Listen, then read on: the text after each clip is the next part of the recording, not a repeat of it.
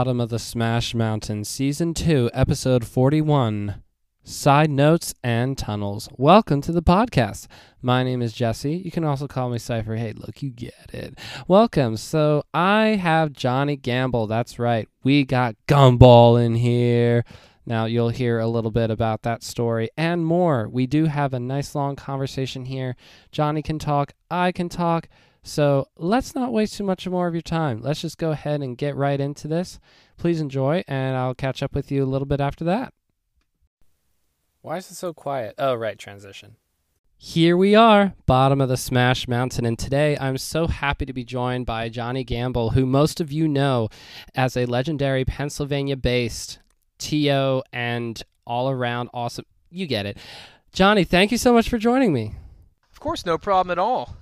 Good to help out a Pennsylvania man, you being from Lancaster, me being from Philly and Pittsburgh. Yeah, and that's going to be part of what we go over here is how you have influenced both regions, which one you came up in, which one you landed in. Although I have a general idea of how that went, I would love to hear more details. So, and I should say, while I did do a little bit of research, I didn't do a ton. So if you quiz me, I will probably get a D-, barely pass. That's what I would imagine myself to be with the knowledge about you. I'm excited to learn more from the man himself. And I really appreciate you taking the time to do this. So one thing I will say before we get started, I just wanted to tell you before we dive in here that several people including Valerie Wonderland and Stock Money, made sure to tell me, by the way, when you get more people on, Johnny Gamble has to be one of them. Oh, that's very kind of them. Stock and Val are both really good friends of mine. So let's start at the beginning. When did you first get into Melee? So, like a lot of other kids, I ended up getting Melee for Christmas one year when I was a kid. We got it with, I don't know, Super Monkey Ball and Melee for Christmas one year, me and my sister. And Melee easily became my favorite game. I would play Link because he had a sword, which thus made him the coolest character ever. Basically, I would get home from school and play Melee every day. It was definitely by far my favorite game favorite game to play as a kid. And then, as I got older and eventually discovered the internet, the first thing I did was when I got on the internet was search for Super Smash Bros. Melee 2. I didn't know it was pronounced Melee. I thought it was pronounced Melee. And it just so happened that the E3 trailer for Brawl 2006 had just come out. The Brawl Dojo itself wasn't up, but there was a precursor site which just had character descriptions for the few newcomers that were announced, and my mind was blown. Seeing the Wii was come out, and with Brawl and everything, I was hooked. So I did some more research. YouTube was a thing by that point, so I found combo videos on YouTube, I found Smashboards, I found SmashWiki, and so I made a Smashboards account, and I knew about advanced techniques and stuff, but I was still pretty young. I was in 4th or 5th grade at this point. So I knew how to wave dash, but all I was really doing was just beating up level 9 CPUs with Link, you know? Like Link versus Bowser on Final Destination, just me beating them up as a kid. And on Smashboards, I didn't really even spend that much time looking at the competitive stuff. I was more in like the Brawl character threads, like stuff like Geno for Brawl, Ridley for Brawl, Mega Man for Brawl, those type of things. So I knew a little bit about the competitive scene, but it's hard to say I cared more for that than the casual side of it. It was so fun keeping up with new characters, and when the Brawl Dojo actually started, checking it every weekday, seeing all those results. You had Apostle on the other day, and he told a story about seeing Sonic when Sonic was first unleashed on the Brawl Dojo. What people don't remember about that day was that they also announced a delay for Brawl. So Brawl was originally going to come out, I believe, December 7th, 2007. Or maybe December 3rd. I don't know. I think it was December 3rd, yeah. Yeah. So it was going to come out that day, but on the same day that they announced Sonic, they also announced that they were delaying the game later on.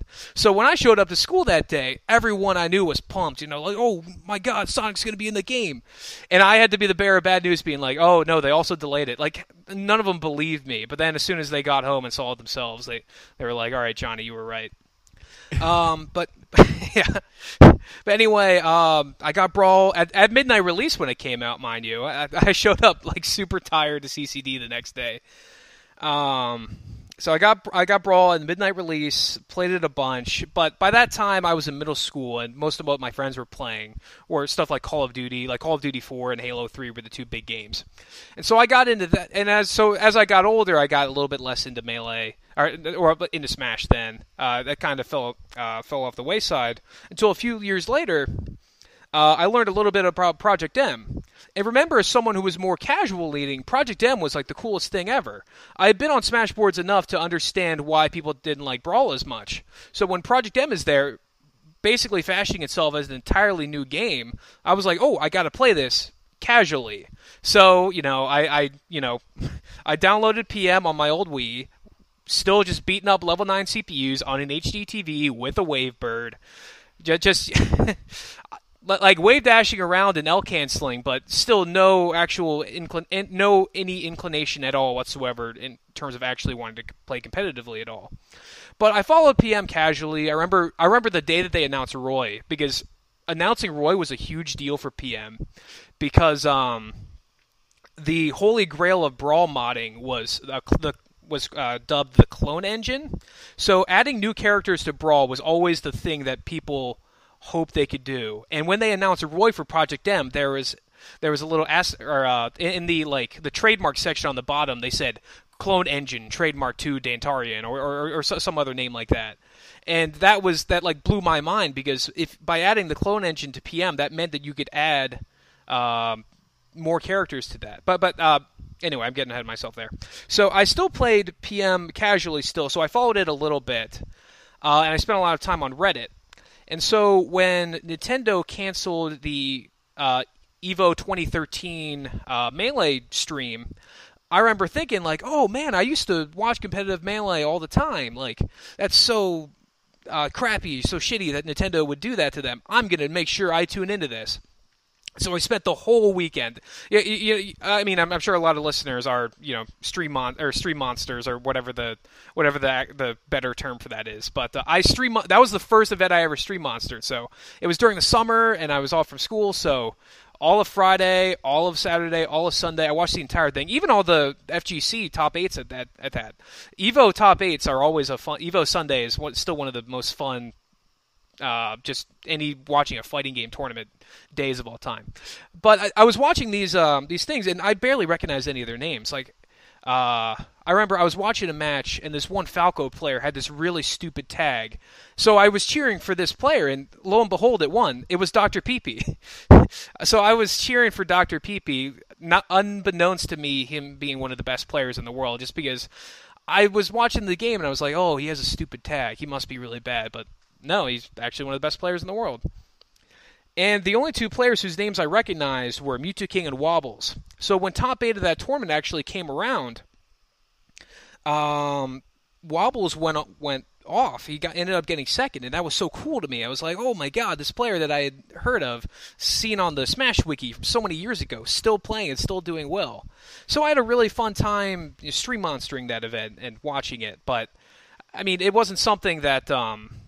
I had a fun time watching it, but I still wasn't all that interested in the competition aspect of it.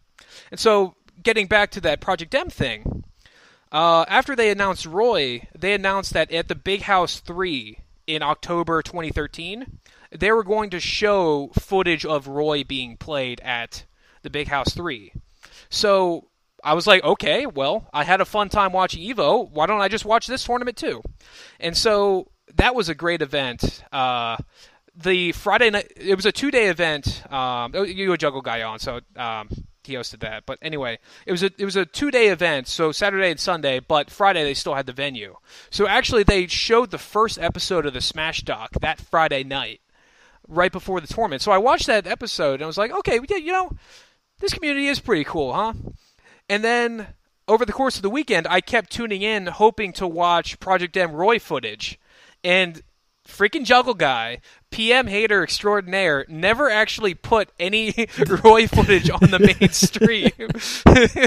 So I'm sitting there waiting there to tune in. Like, they showed Project M Top 8, but they never showed any footage of this character I was so looking forward to see. And then they had a trailer for PM that then showed Mewtwo was in. It was like, oh my god, that's amazing. But the actual takeaway from that event is I sat there watching Melee for the entire weekend, and that was the most fun I had ever had watching a stream.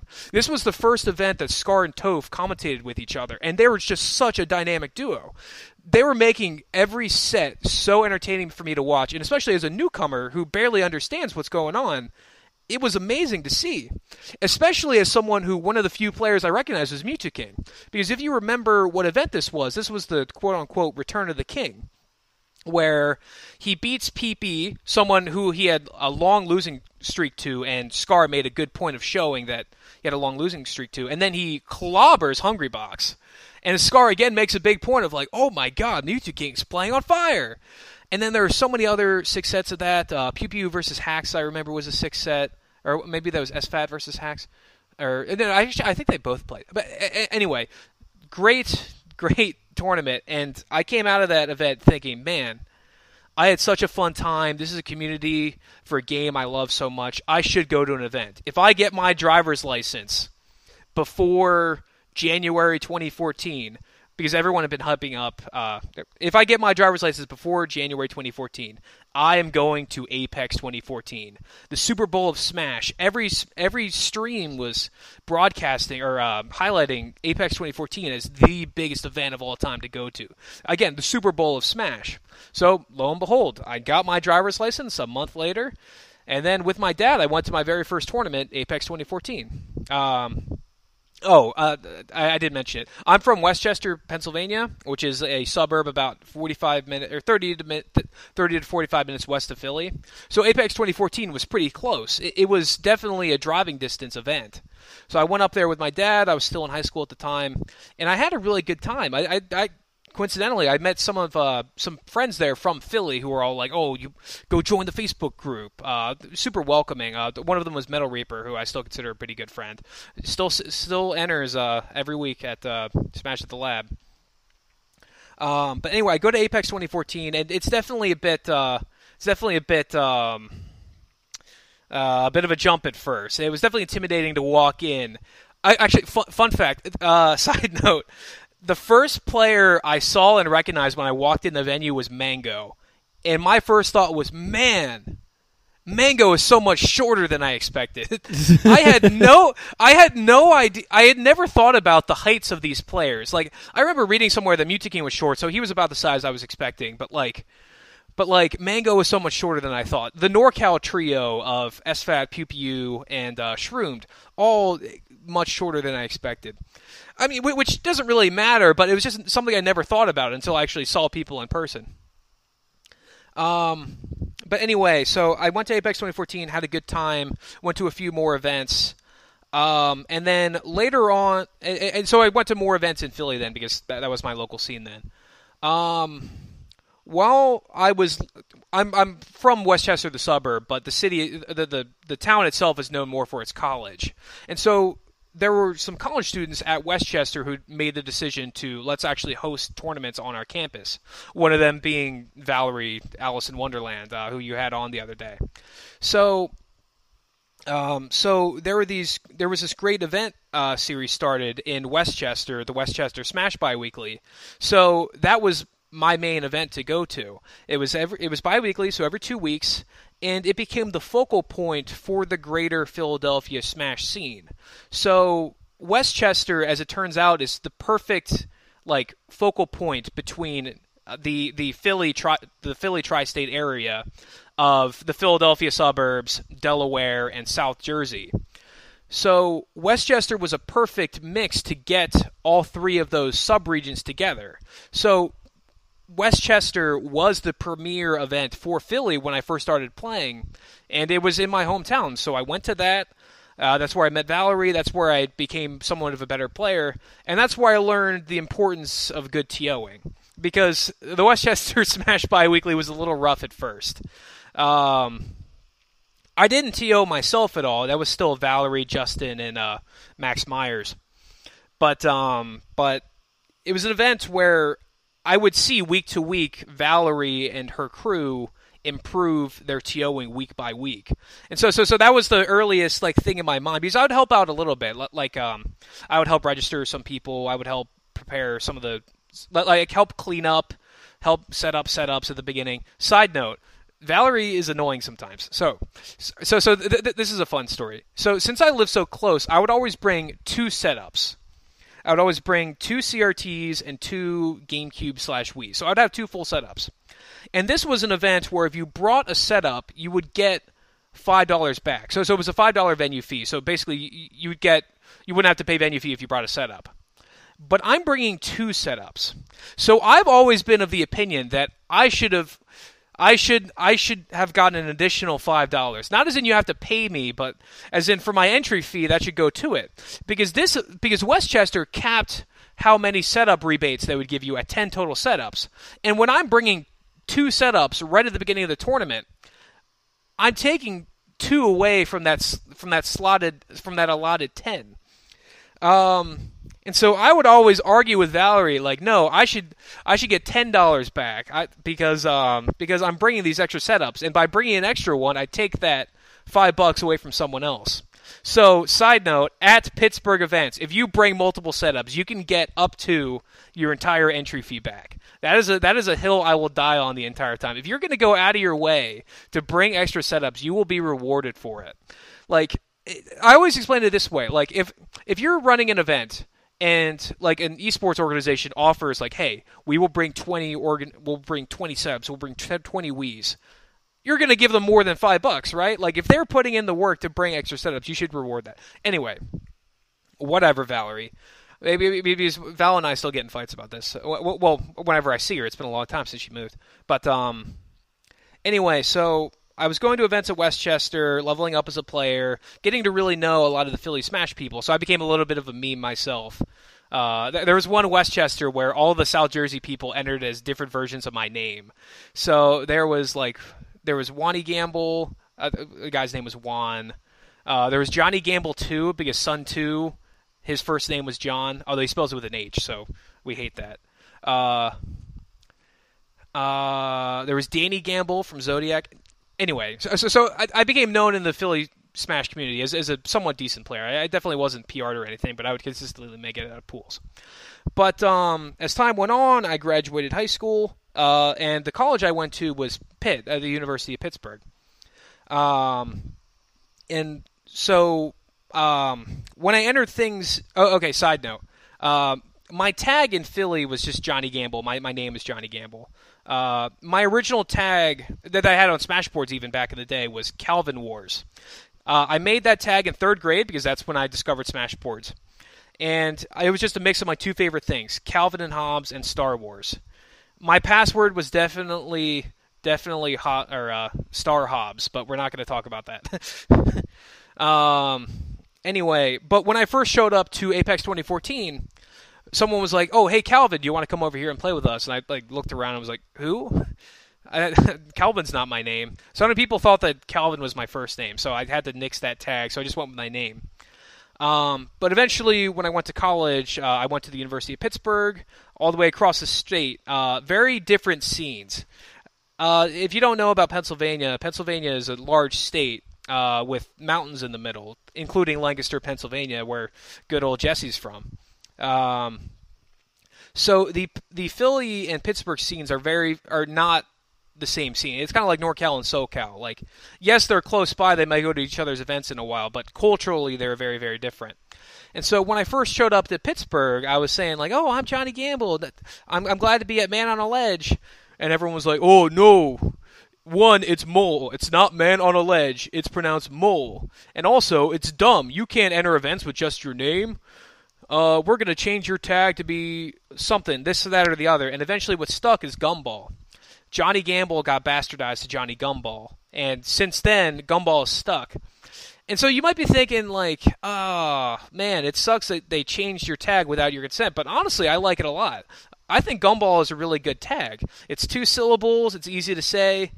And honestly, it's good. I like it. And I wasn't the first person that's happened to. There's a lot of infamous stories about Pittsburgh players getting their tags changed because they entered with something stupid. One player entered with a tag exclamation point, like just the character of the exclamation point. So Beanwolf and his TO team changed his tag into Charlie Brown because he was wearing a Charlie Brown shirt that day. And Charlie Brown still uses that tag today. He's actually a famous YouTuber nowadays, making videos on Super Mario 64.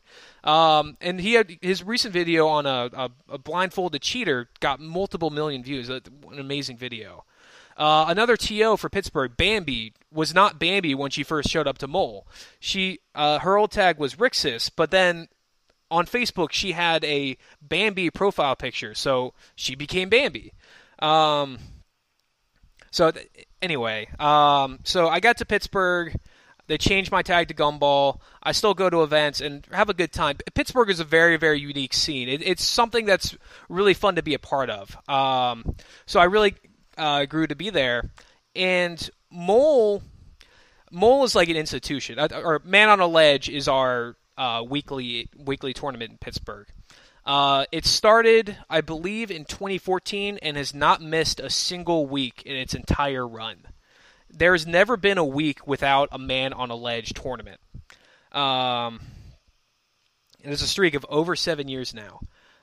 So Mole is an institution, but the whole point was Mole was run and organized by Pit Smash students.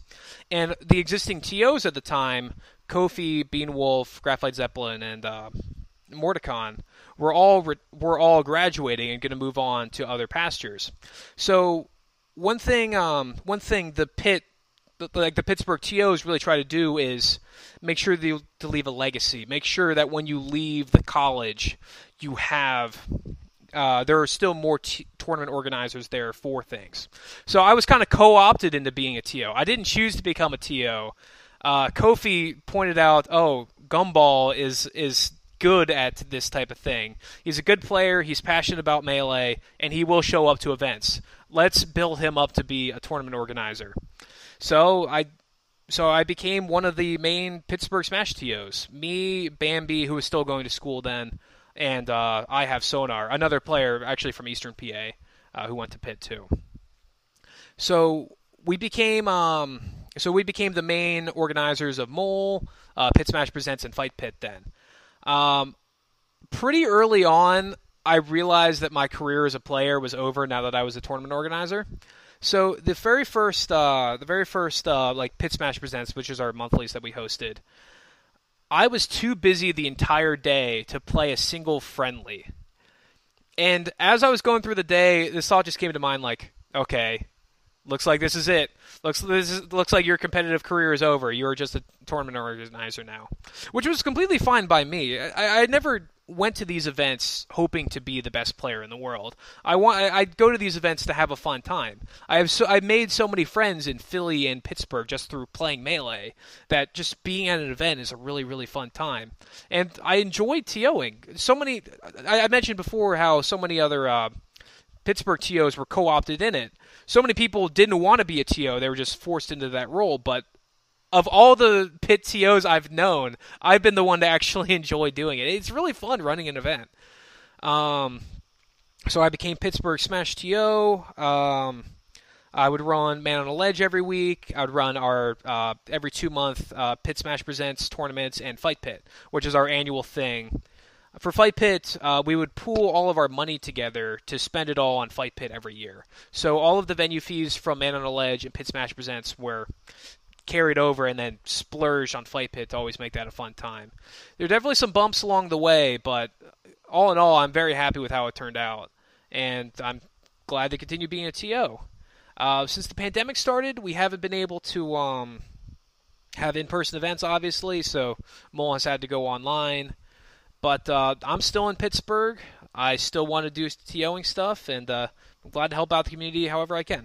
Yeah, but have you graduated from Pitt yet? Yeah, I have graduated. So I graduated December 2018. Yeah, I was going to say, you're not still at school, so, did you find somebody to replace you, or were you like, I'll just stick around? Well, this is kind of funny. So I had set up... So I had found people to replace me. I called them my interns. I had found multiple people to replace me because I graduated December 2018, and my last hurrah was Fight Pit 9 in 2019. So Fight Pit 9 was going to be my big event, my big going away thing, because I didn't have a job lined up straight out of school. So I lined up TOs. Zolfirix, Crike, Fahey, Greg, and Thost to replace me. But the problem is that in the pandemic, they have all graduated since.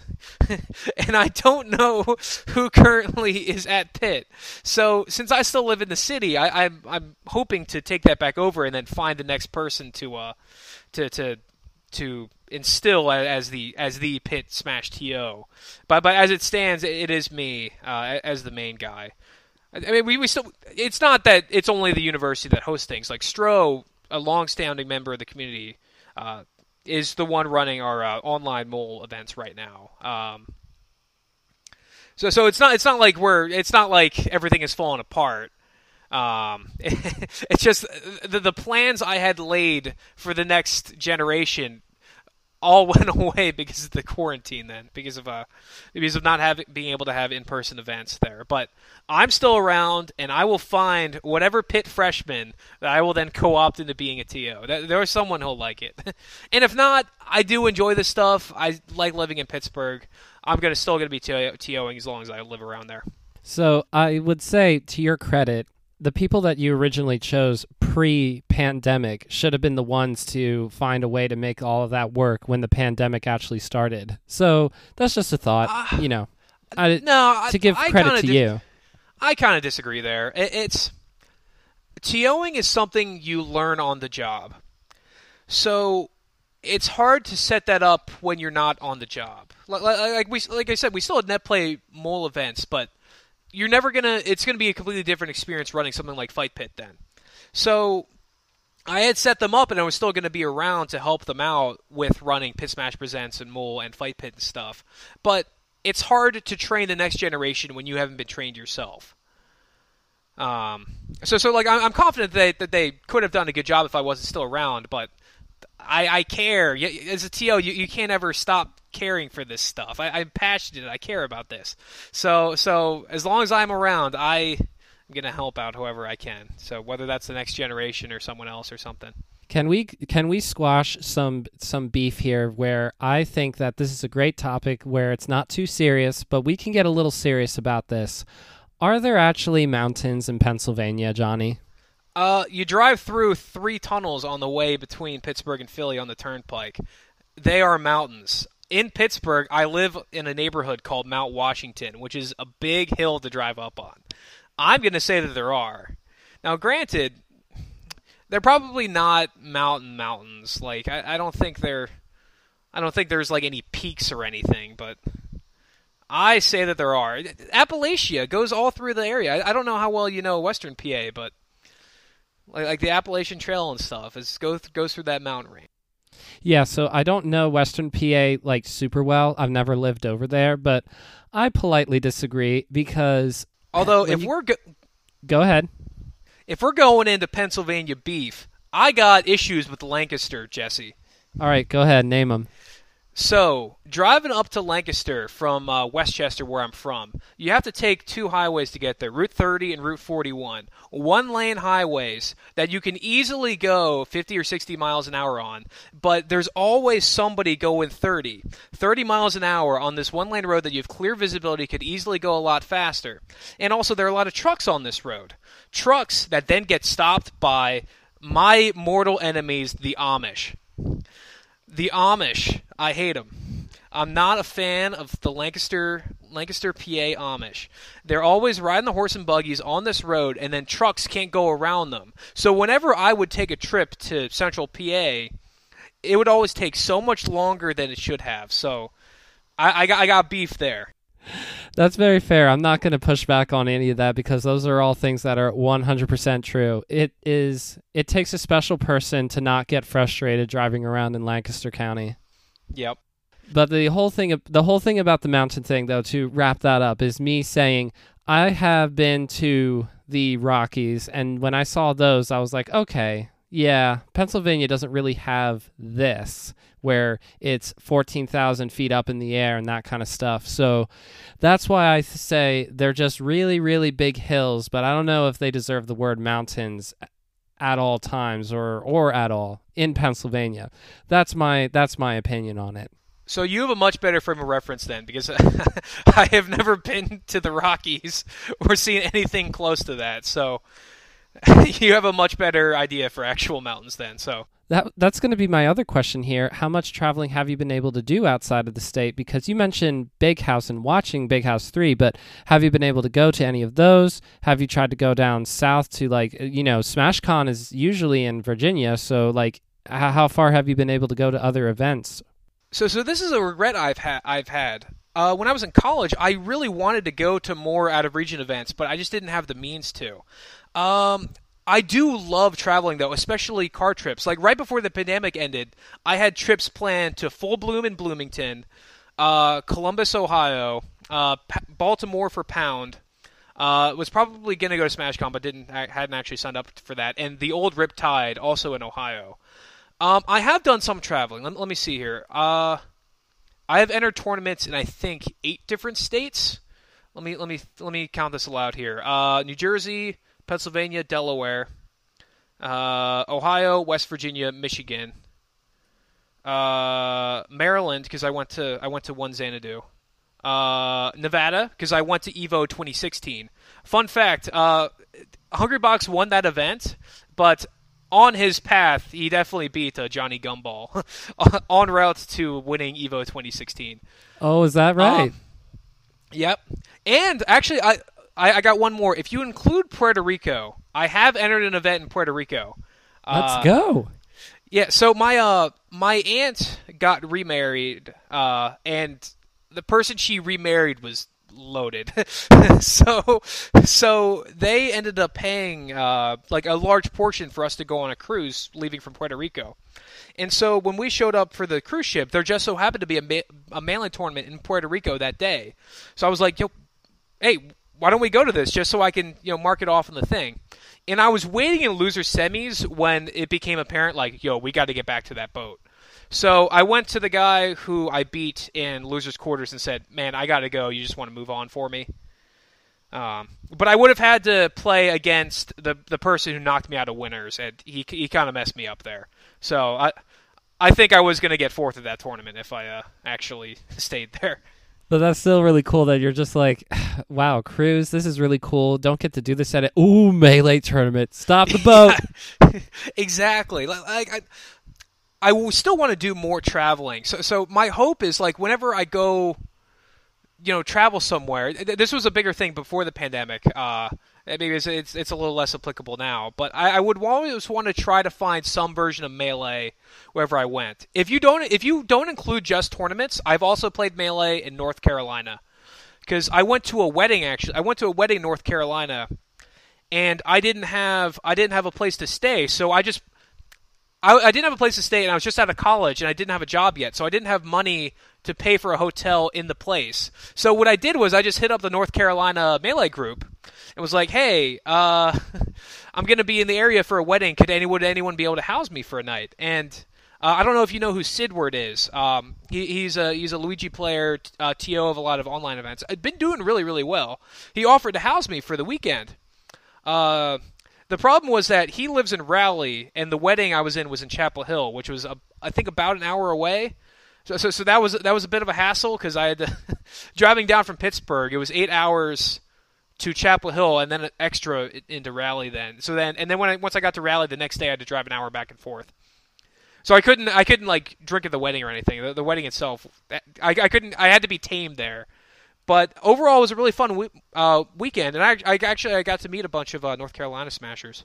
That's really cool that even though you feel that your travel experience is limited, that you still have, some stories to tell. And this is a precursor to what will probably be a super awesome 2022 or 2023 Johnny Gamble tour. Like, it would be so wild to see you do something like that, because I think that you could definitely document it a little bit. I think a lot of people, whenever somebody talks about going on a Smash journey and then going to different events in different states and like doing videos for it or whatever, everybody else goes, oh yeah, that's a really good idea, you should do that. But does that appeal to you at all? Or what is more appealing to you if you think to yourself, I'm going to enter a bunch of tournaments in a bunch of different states in a short-ish amount of time?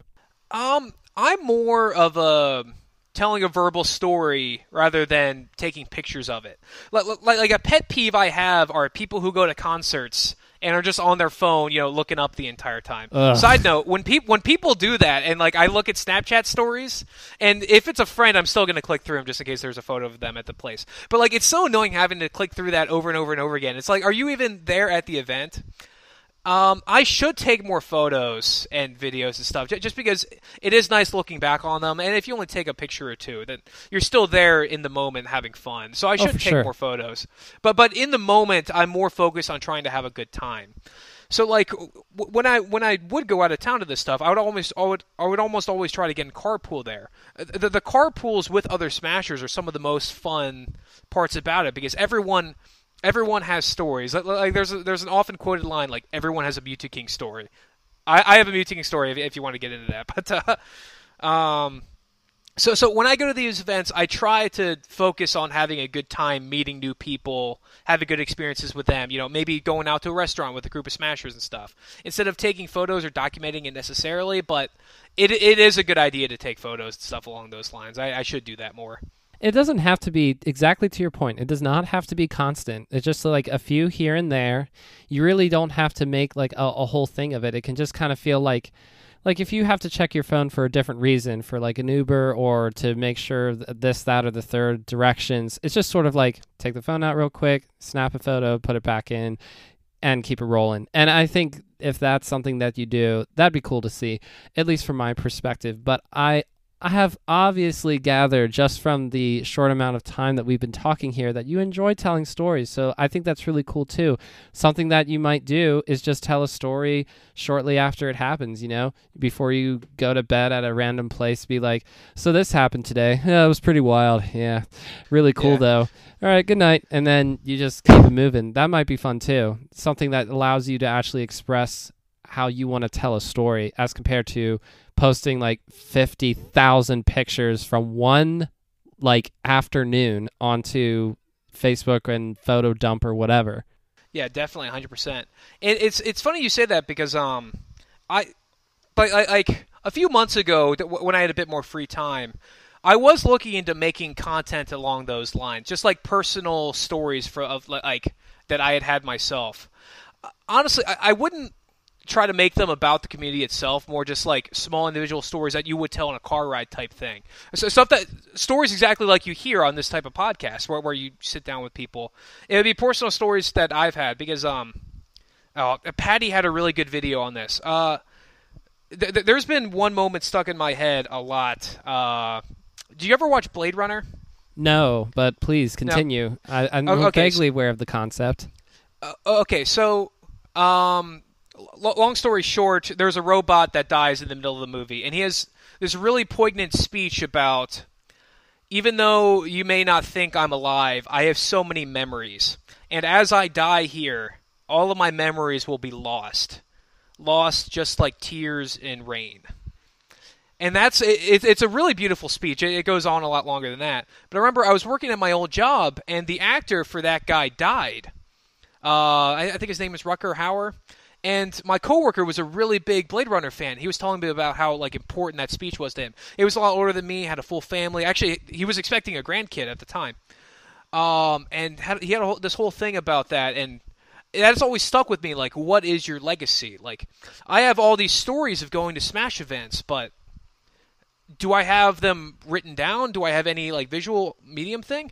And Patty, one of your first guests, the guest that got me into listening to your podcast, he had a video on his personal channel that was exactly about that. Although it was centered more on death, his video was more, what legacy do you leave after death? A bit more morbid than I was going for.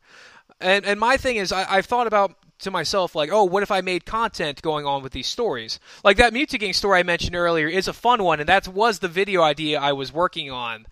But it's one of those things where it's like I get out of work and I want my free time to be my free time. Like I know Premiere relatively well now because I spent some time learning it, and my work provided some LinkedIn course on it. It's just I need to I need to force myself to sit down and actually make that video. But That would be a really good idea for me, is to tell those stories in a video format, kind of like Seth Likes to Talk. You had him on as as a guest too, and the way that he described storytelling was exactly the way I feel about it as well. It's fun to get a perspective with personality through storytelling. That stuff is so cool to me. So you're right. I should work on that. I've just been lazy.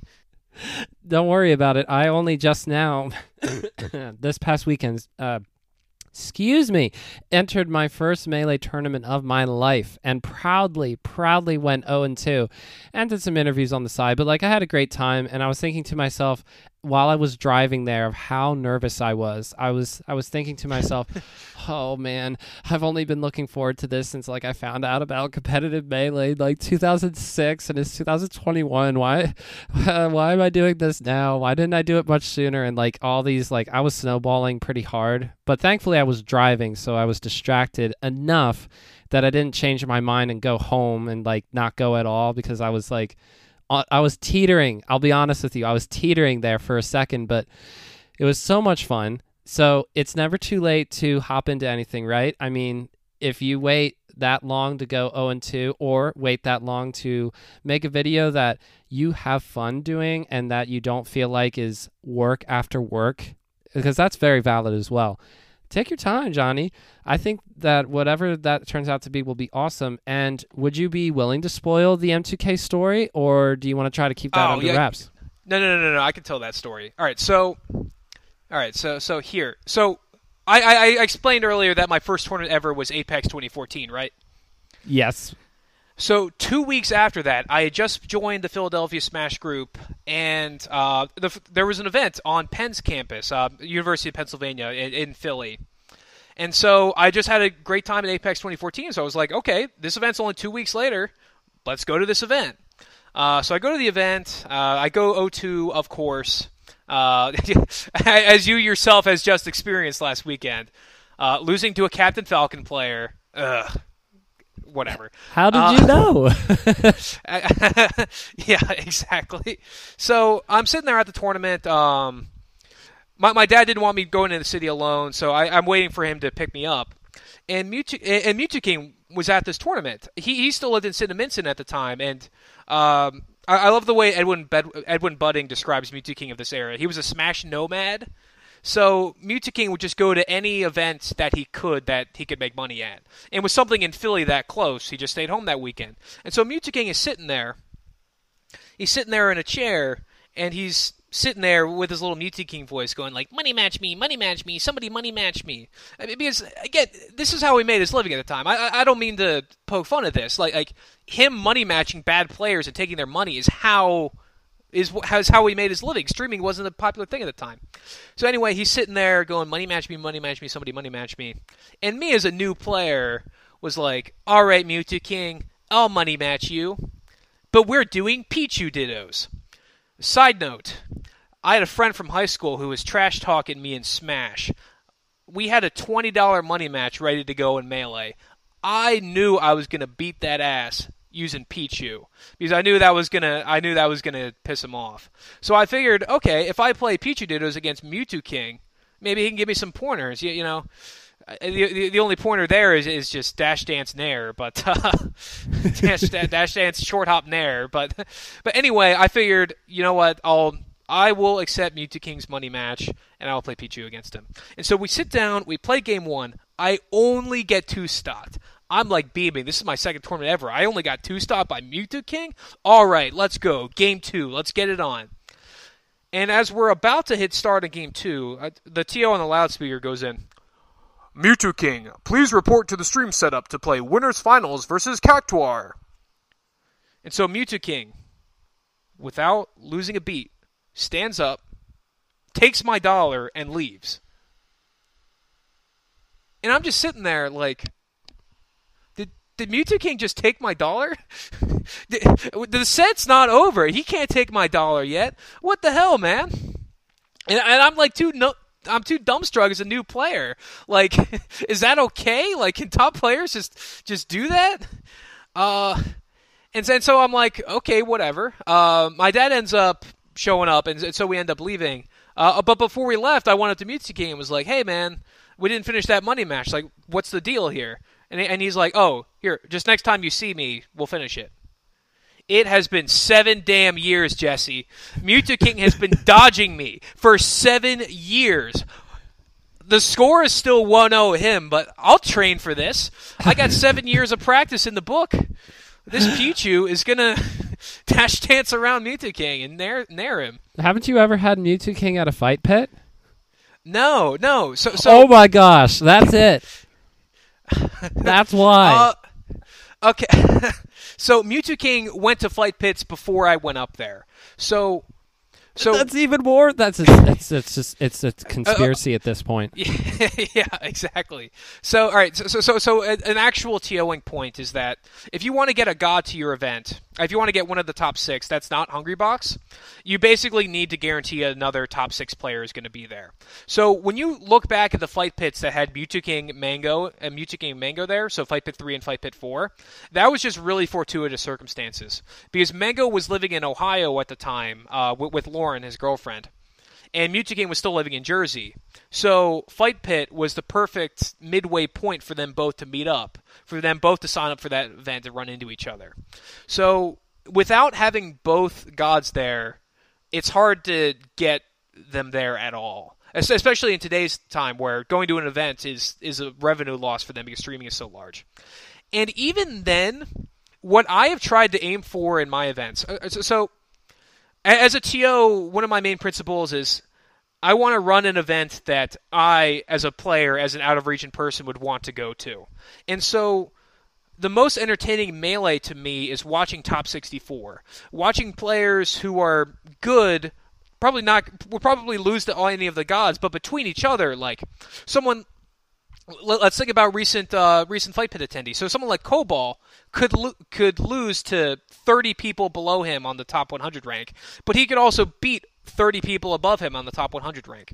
So for Fight Pit 7, Fight Pit 8, and Fight Pit 9, the 3 Fight Pits I was a member of, I was a leader for, my goal in getting players to come was to have it be a toss-up between however many top 100 level players I could get. So my favorite event, Fight Pit 9, the one I was leading to, there were, I want to say 11 or 12, no, it was 17. 17, because I remember the 16-17 seed split was the thing.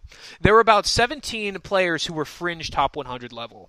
And if you told me any of those 17 players were going to win, I would have believed you. Like, I think 17th seed at that event was either Polish or Naomi, formerly known as Cal. Because I remember I set that, when me and Stock seeded the bracket, that matchup set up perfectly. And I was like, oh my god, that's going to be an entertaining match right there. But like, you look at the rest of that event, like Cobalt ended up winning. Cobalt was not one of the top 4 seeds of that event. Cactuar and Stango, who were like, I think seeds like 9 and 10 or something, ended up getting 2nd and 3rd there. The most fun Melee to me to watch is when you don't know you don't know who's going to win the event, you don't know who's going to win that set, you don't know who's going to go far in the tournament.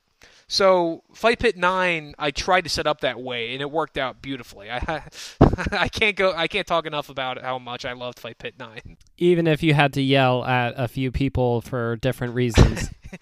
Yeah, well, that's just what you got to do as a TO. You got to be a hard ass, which is annoying.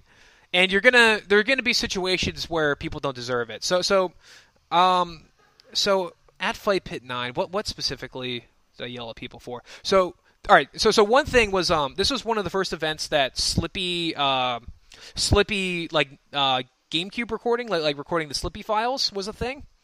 So I was hoping to have all of the top 64 sets at this event recorded.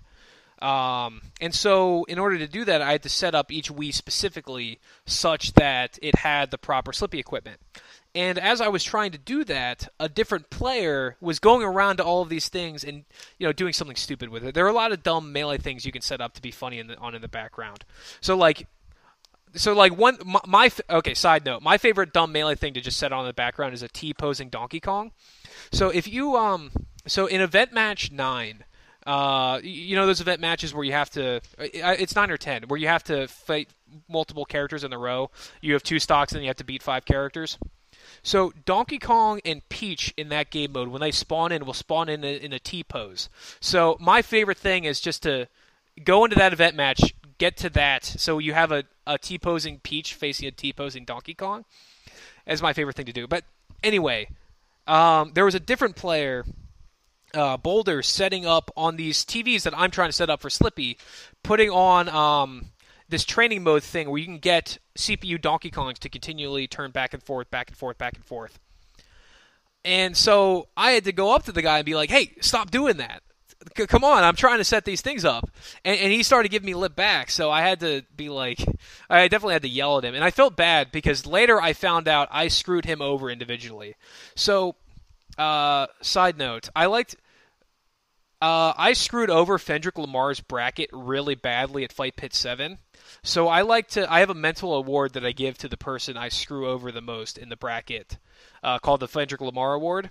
So it turns out Boulders had a reasonable justification to be upset with me because I screwed him over in the bracket. So I rigged myself to play this one shitter, like a guy, this guy PGH Stifler, who would talk a lot of shit on Twitter and like spout memes and stuff. I knew I wanted to see what this guy looked like in person. So when he signed up for my event, I knew I was going to fight him specifically. But he no-showed, so he DQ'd. And I was busy running the tournament, so I DQ'd. So Boulders just didn't have a first match because he had to play the winner of me versus a DQ'd person. And then in that very first match, he then lost to Free Palestine, another player from his own state. So he had to play a player from his own state. So he didn't play at all. Then he lost to a player from his own state. Then he beat one person, and then in the main bracket, I think he lost to another player from his own state. So he ended up getting 33rd while only winning one set. And I think those two sets that he lost were to people from his own state, and that just sucks. Like it sucks if you drive out of your way to go to Pittsburgh from Ohio, and then you play people from Ohio. That's one of the things I try to avoid the most with my events. And that's all stemming from a shitty New Jersey tournament I went to once. Back when I was still in Philly, I drove to a New Jersey event. And I got double eliminated by a guy from Philly. I got double eliminated from someone from my own region after I drove out somewhere. It was like, that sucks. So I've always carried that: avoid regional conflicts, avoid double jeopardies at all costs when it comes to making my brackets there. Yeah, but how easy is it to like mess that up though? Because between DQs and how the losers bracket just will churn chaos at all turns, like I feel like this is something that every TO has to make a decision on. Am I going to make this a whole thing, making the same people from a different state play each other, or am I going to seed it in a different way? Like, what do you feel the landscape is and where you land on it in terms of how many TOs really try to walk eggshells with this and how many TOs are like, this is not really a big deal for me? So, one, it depends on the bracket that you're making. Two, it depends on the scale of the event. So, for those Pit Smash Presents, they're round-robin pools, and you never know what's going to happen out of round-robin pools. So that one, it's hard to avoid because one of the format, and two, for the size of the event that it is, the whole point of those events is to play people regional to Pittsburgh. So if you think of the regions around there, you'd also get Northeast Ohio, Columbus, Ohio, Penn State, Buffalo, New York, maybe some Maryland, Virginia people.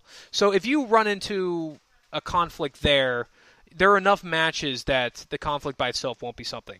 For something like Fight Pit, where it's a double elimination bracket, and there are players traveling from even farther beyond that. Like, my favorite statistic about Fight Pit 9 is that if you include the different provinces of Canada, we had people from 25 states or provinces. 25 different regions, essentially. Yeah, 25. Yeah, exactly. Well, I mean, if you break it down by region, I'm including Pennsylvania as both Philly and Pittsburgh for this. Whoa! One region for Pennsylvania? Yeah, which is ridiculous. But anyway, 25 different states or regions. So how shitty would it be if you drove 8 hours from North Carolina just to play someone that you could have driven 20 minutes to play against?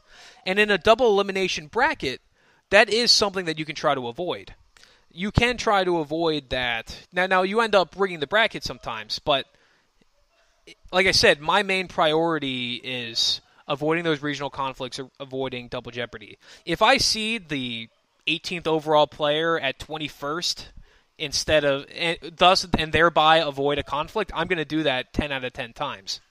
Now, granted, if you go to a major scale, you just don't have the bandwidth unless you unless you hire Melee Stats to make your bracket. You're just not going to have the bandwidth to break it down for all those things. For something like the Big House, which has thousands and thousands of people, like I lost to one player from Michigan, Smash MB or something. I think that's what his tag is. I've lost to the same person for 2 Big Houses in a row, but that's not something that you can avoid that much. There's just too many entrants there to break it down individually, like I try to do for Fight Pit. Like for Fight Pit, I take a look at every single state that each player is from, and look even within the regions. Like, okay, a player from Cincinnati. Okay, if I can't find a way for them not to play someone from Cleveland, then I'll probably allow that one to happen. But I'm going to try my damnedest to make sure that doesn't happen if I can avoid it. So it depends on the type of event that you're going for to balance between those two then. That's very true. The other thing that I wanted to ask about Fight Pit 9 that I feel is important, and we're keeping track of scores here so far, like the Mewtwo King up 1-0 but needs to finish that set. Did you ever get the New England crew their PBR? Okay, so I am 1 for 4 on those. Okay, so New England has this meme where they really like Pop's Blue Ribbon beer. And when I had advertised to other regions, I try to make a point to call out their local stuff. So when I would post in North Carolina Melee, for example, I would post my March Madness, college basketball bracket, because they have Tobacco Road. They have 4 of the best basketball teams ever. I would try and trash talk them as best I can. And one thing for New England is, because that's such a far drive, I promise each New England person who shows up to Fight Pit a Pop's Blue Ribbon beer, because it's a meme for them, and if they're going to drive 8 to 12 hours to come to my event, I'm going to treat them as best I can. So, of the 4 New England people who came up to Fight Pit 9, Calvar, Matado, Joy Boy, and Joy Boy's partner, I have gotten a PBR to Calvar. So, for Calvar, I saw him then later that year at the Big House 9, so I stopped at the corner store in Detroit, bought some PBRs, snuck them past the security, and I handed Calvar a PBR. But I haven't seen Joy Boy, I haven't seen Joy Boy's partner, and I haven't seen Matado, so I haven't been able to get them to them. But eventually, I will make it to an event in New England. I know Stock is hosting stuff up there now, and like I said, I like doing road trips, so maybe just maybe I'll make my way to New England sometime and finally get them their owed Pop's Blue Ribbon beer. And you could maybe even find, because Patty was there too. How did you not promise Patty a PBR at Fight Pit 9? Patty was at Fight Pit 7, not 9. And yes, I did get Patty PBRs. I don't remember. so I don't remember if for 7 I got them to everyone there at the event. I remember for Fight Pit 8, I had the PBR in hand at the event. Not at Fight Pit 8, but the day before at the mall before Fight Pit. I got all of the Fight Pit 8 people all at once. For 7, I'm pretty sure I don't have any lingering thing in my mind that says I haven't gotten them a PBR. But for Patty, at least, I've been a sub to Alston Melee on Twitch and their Patreon for long enough. I have bought them enough PBRs on my own that they can calm down if they ever want to ask me for anything. But that's very cool that you show support to Alston Melee and Patty in particular that way. That's very, very cool. So yeah, it's not hard to remember what makes someone special, right? So for a region who cares a lot for partying and having a fun at events, which is what I care for, which is what Pittsburgh cares for, I'm going to try my best to make sure they still get that feeling. You know what I mean? Yes. We'd obviously be very cool. I just thought I would see what kind of response you had ready for the PBR story, which I think is hilarious, just knowing how much that is really, it truly is a thing. There was a whole social campaign that Alston Melee did on Twitter to get PBR to notice them, and that was hilarious. Like, just as a bystander, I was like, oh, that's cool. Does this mean that all I have to do is, like, buy a Tesla, convince everybody else in Lancaster to buy Teslas, and, like, at everybody in Tesla and be like, hey, check this out? Now, I do want to make one thing clear. Austin Manley has shown love back to me, too. So, with Spinda's help, we hosted one. We hosted a charity event to raise money for a food bank in Northeast Ohio, where Spinda's from, and so I wanted to drink and have fun during the streams thing. So I went out and bought beer, and when I was going to buy beer, I saw PBR was there. So I ended up buying a case of PBR, and because I had a few beers in me, I was feeling a little warm. I then went on my own Twitter and added Austin Melee and said, "Oh, I just bought these PBRs to raise money for Spinda's charity in Ohio. Will Austin Melee join in on that?" Because I was doing this bit where so remember with Smash loves to be competitive with stuff. So one of the things I liked doing was that someone made a donation to this event saying that I don't know, Bambi is the best Falco in Pittsburgh. So then I donated saying, no, Bambi Jr. is the best Falco in Pittsburgh. And then other people started donating like, no, actually, Smoke Weed Every Day is the best Falco in Pittsburgh. So when I reached out to Austin Melee, I was like, is Austin Melee the best Falco in Pittsburgh? Only way to prove it is by drinking a PBR and tuning into this stream. So Shik of Austin Melee ended up donating a lot of money to that charity then. So I can't just say I've been a patron for them for a long time. They have paid it back to me as well by helping support that charity for a food bank in Northeast Ohio. Warms the heart. Oh, that's so awesome. That's a really cool story. Yep. I wanted to ask you about like your tournament performance as a TO now, because like you said, you quickly realized after starting to host stuff, you're going, oh, I'm just not really a competitive player anymore. But do you truly not care about your own results anymore? It's something that you claimed about, but also you want a mole online. So all right. So here, let's start with the micro. So when I sit down and play a set, I do play that set hoping to win. I'm not sandbagging intentionally, unless they're like extenuating circumstances. Like, I definitely have dropped charity games to people before because they looked upset, or like I was gonna force stock someone and like let them kill me just so they didn't have that like thing on their soul. But when I sit down to play a set, I do try to win that set. Now, do I practice anymore? No, I don't practice anymore. Has my skill worsened in time? Honestly, I don't really think so. I play Sheik. Sheik's really easy. I don't need to practice that much. And, like, I don't think I necessarily have consistent tech skill, but, like, I could still enter a mole every once in a while. I'm not going to be missing wave dashes. I'm not going to be killing myself off ledge dashes. Maybe I'm just not doing those techniques as well as possible. I'm certainly not optimal, but I can still take some names. I like to view myself as a gatekeeper for my scene. Like, so many people in Pittsburgh, as they have improved, beating Gumball was a big accomplishment to them. I'm more like I said, I'm a gatekeeper. So as soon as someone beats me, that's a big thing to them. Like, oh man, I'm getting better. I have results to prove it. Majursk, a really popular player now, someone who's really good. He had come up to me before and was like, oh, the first time I beat you was a really big inspiration to me. And like, man, no, I don't care for being a player, but it does feel good to still have some recognition there. Now, as for winning a mole, netplay moles have not been nearly as stacked as our in-person events for.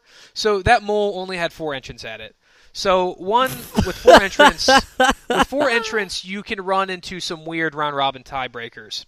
So I lost pretty badly to the first seed, W.A. Matt, a pretty good Falco from Pittsburgh. But I beat the other 2 people pretty convincingly. The thing about my loss to W.A. Matt, though, is he went Mario for a game. So by beating his Mario in a game and making that set 3-1 instead of 3-0, I then won the event because W.A. Matt lost to someone else and won fewer games than I did, thus giving me the bullshit tiebreaker win. So, not real at all. I have not improved. W.A. Matt was the better player that day, but A win is a win, and I have been added to the mole echelon of mole winners. And I think it's well deserved, even if it's like it would be like. I mean, at least for Is lifetime it like Eli achievement. Manning making the Hall of Fame. Yeah. Well, Eli Manning has won 2 Super Bowls. If he didn't have those Super Bowls and still made the Hall of Fame, I'd be with it there.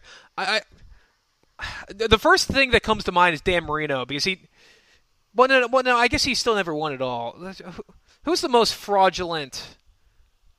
Okay, what about the Miami Hurricanes quarterback? You don't even have to do that. Phillip Rivers is a good example. Has a lot of statistics, but no championships. Well, no, but I guess I do have a championship now. But what's the most fraudulent win? So the 2001 Miami college football team was like considered one of the best of all time.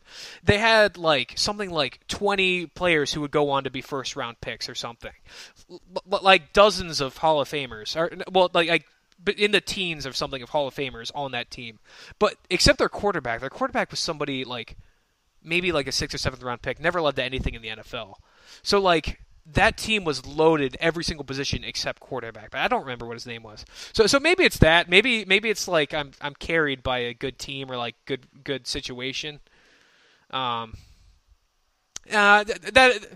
This sports analogy doesn't work. This doesn't work. It does fall apart a little bit. Anyway, I deserved a gold for lifetime achievements. I've been to so many damn moles. The first mole I went to was in the 70s. I forget which one it was, but I could find it pretty easily. Some mole in 2015, and we're now past 365. I think we're on 373, 4, or 5 or something now. Like, I have been to so many damn Man on a Ledge tournaments. I deserve at least some lifetime achievement award there. I absolutely think that you do. Okay, so if we can start to segue a little bit, there is a topic that we're going to talk about here, and we sort of like halfway prepped for it before we got started here. We talked about it in the Twitter DMs about the uglier side of TOing, if you will, where it's like about needing to hand out bans and to enforce those. And it's been a topic that has definitely had a lot of eyes on it or conversation on it, and Twitter is never really a functional place for having any sort of nuanced conversation. You're just kind of like leaning very hard into one opinion or the other, and you'll fight with whoever wants to go against your particular opinion for whatever reason. And it could be literally about anything. It could be about a color, or it can be about a pencil versus a pen, and people will just make it seem like a really big deal. But when you actually have a real serious discussion point, something that needs to maybe exist in a different setting, people still be doing the thing on Twitter. So this will be a little bit difficult to talk about, but that's the best way for me to intro it, is about bans and enforcing bans. So you can speak from a general perspective, or you can speak from a specific circumstance, but what has your overall experience been in terms of that part of TOing? Yeah, so it's definitely a rough topic to talk about, but it's so important to do that. As a TO, you are the forward-facing member of your community, and if you don't get rid of people who would make it a worse event for other people, you are doing both your attendees and your scene an injustice. So what originally prompted you to message me was a player named Ultima Scout from Philadelphia. So I haven't really been a TO in Philadelphia specifically, but I can give a little bit of a background there. Ultima Scout is an old school player who was known for trolling, being toxic, being this, that, and the other thing on Smashboards, on Facebook, on Twitter, on every single medium that was online. Everything except in person. He was the worst person ever. Worst troll, spouting bullshit, like this, that, and the other thing. Really bad person. Really bad online, really toxic online personality. But in person, he never displayed any of those values. And no, it was something he would admit to if you asked him about it. He said, "Oh, I'm just trolling on there." He would never admit that what he was doing had any effect on people. He just thought he just had a fun time making people mad. He was a troll every way you can shape it. And so he would never had any real ramifications for his bad actions, because in person, which is where he would meet TOs, figures who had the power to ban him from the scene, he was nice to them. I considered him for a friend for a very long time, because he was a nice person in person. He came to a fight pit. But as time goes on, and that type of trolling behavior, which was admittedly a little bit more commonplace back in old school, when he continues to do that type of thing, shows no remorse whatsoever, and even expands on it, like he was banned specifically last summer because he had some anti-BLM messages on there. Transphobic, like toxic, vile, like mean, bad stuff that you should ban players for. And so he was banned last summer for that, but in the minds of TOs in Philly, at least one in particular, him being nice in person was the thing that stood out to him. So what prompted me to make a tweet thread was one tournament organizer in Philly, Moosh, the TO for Smash at the Laboratory Tuesdays, announced that he was going to unban Ultima Scout from his event and have a policy where he is going to unban multiple other players who were banned last summer due to the allegations. Just a generalized thing. A generalized statement saying that he was in favor of unbanning players that were banned last summer for those allegations, and a specific unban of Ultima Scout, which led to a huge thing, a huge Facebook thing, and I had a pretty long tweet thread about it. If you, like I said earlier, if you are a member, if you are a TO, you have to put on the best face for your community. And someone like Ultima Scout, who had been known for years to be toxic online and had gotten even worse, it is ridiculous, one, to unban that player. I still don't know what went through Moosh's mind besides, okay, he was nice to me in person. One, it's ridiculous to unban that player, and two, it's kind of ridiculous to claim that you're ignorant of the situation. So when we brought this information up to Moosh, Moosh made a point of like, oh, I didn't know all of these bad things were happening. Like when we showed him screenshots of public posts, he was like, oh, I didn't know that was a thing. And I don't think ignorance is an excuse for this type of thing. Moosh has been a player in the Philadelphia scene for years and years and years. He must have seen Tim Davis pose before, and if he didn't, that is a very poor reflection on him as a tournament organizer. It's your job. You need to keep up to date with the community, and you can't look past that just because he was nice to you in person. And even then, make such a public post completely anti-supporting victims and stuff along those lines. That situation is just bad, however way you slice it, but that one in particular isn't one I quite have the finger on the pulse as much. For that one, that was me reaching out as a player who used to live in Philadelphia who was passionate about this type of things. So I personally did not ban Ultima Scout when that happened. I mean, he was banned from Pittsburgh, but it's not like I had to reach out to him personally. It's not like I made a public-facing ban announcement for something like that. We have had to do that for players in Pittsburgh. Like, generally, there have been players who've raged, throw a controller or something, give them a temporary ban for 2 weeks, because, one, when you throw a controller, one, it's just dumb. Like, it's just silly to be risking your own personal material. Two, if you throw a controller, what if you throw it at someone? Like that was a thing that happened in West Virginia. Someone, like, we had to ban a player from West Virginia because he threw his controller at someone. Like, a GameCube controller is light, but it's not like you couldn't ever use it as a weapon. Like, there's the infamous Chillin' Dude choke cord story. Like, theoretically, you could harm someone with a GameCube controller. And three, this is the biggest part to me, you have to know what vibe you're giving off for the events that you're running. So for someone like a Rager who's making a big deal, storming out, you have to think about the effect that's having on the other players there. So when we banned one player for raging, I got like 4 or 5 direct messages thanking me for that, being like, oh, this player in attendance, their rage, not only for this specific bad situation that was a lot worse, that made them get banned for raging in the first place, but multiple people made a big deal to me that it was great to have a scene where that type of thing isn't tolerated. And it's great to have a TO staff who will call that stuff out on the spot and to make sure that doesn't happen again. Now, granted, with some Rangers, it's kind of built in their personality. You have to just keep increasing the ban limit until they learn. So that one's rough, but there have been even worse things that have happened. Like we had a predator in our community, someone who was grooming minors and had multiple victims. And when we first heard about it, this is like I'm going into some deep topics here, Jesse. This is like my biggest regret as a person is that when we first heard like rumblings about this, we couldn't confirm it, and even then,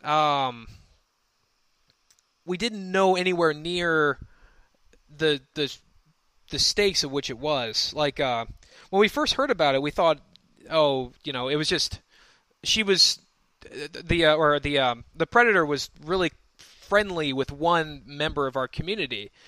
We thought it was weird, but we didn't have anything to go on. But within a week or two, not only did we learn that wasn't just being friendly, it was grooming, it was abuse, it was rape.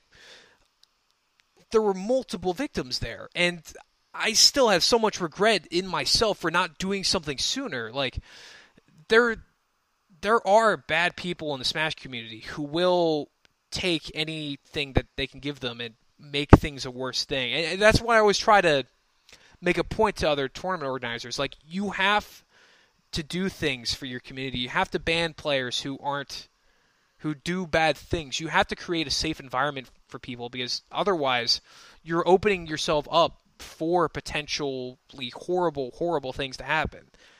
And I still wish I had done more at the time. I've done more to ban this player. We banned them from Pittsburgh, and they moved to a different scene. So just this damn week, Jesse, I've had to reach out to TOs in a different scene to let them know about this predator who posted on their Facebook group saying that they wanted to play people. They wanted to find people.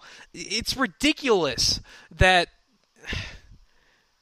these predators are out there and they're not being kept better track, not better track of, because we kept that ban private in respect to the victims. But oh man, sorry to just talk your ear off there, but this is something I'm passionate about, and this is something I care very deeply for.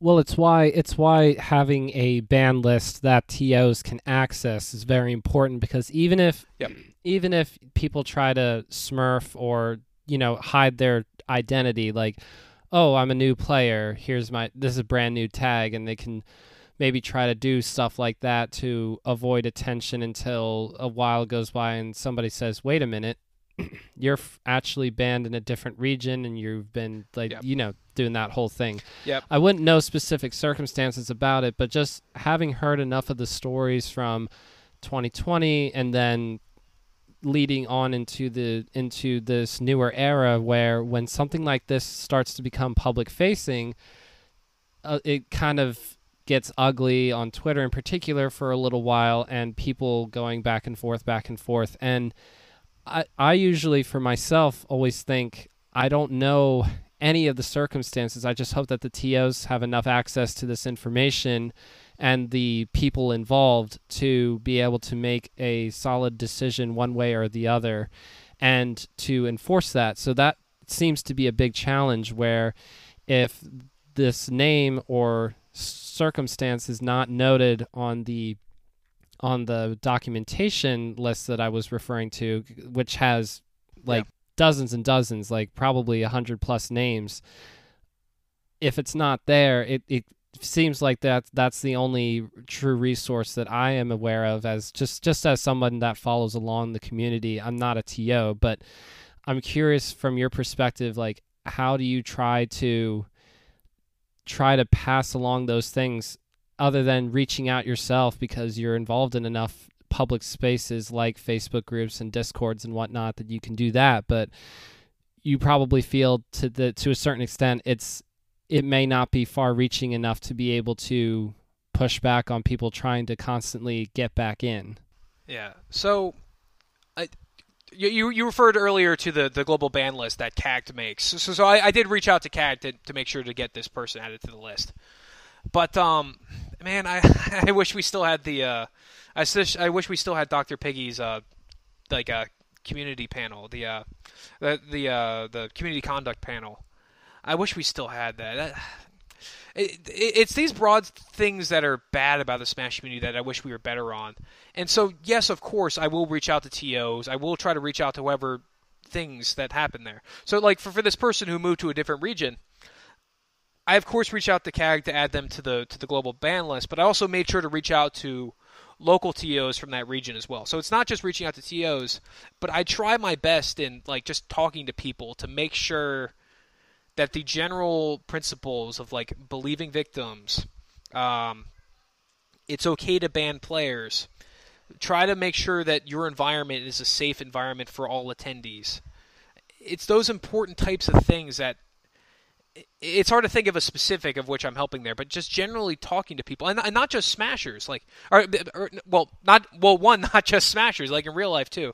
I talk to a lot of people about this type of stuff, but not just TOs, players too. Like, if you see something weird going down an event, make sure to tell a TO.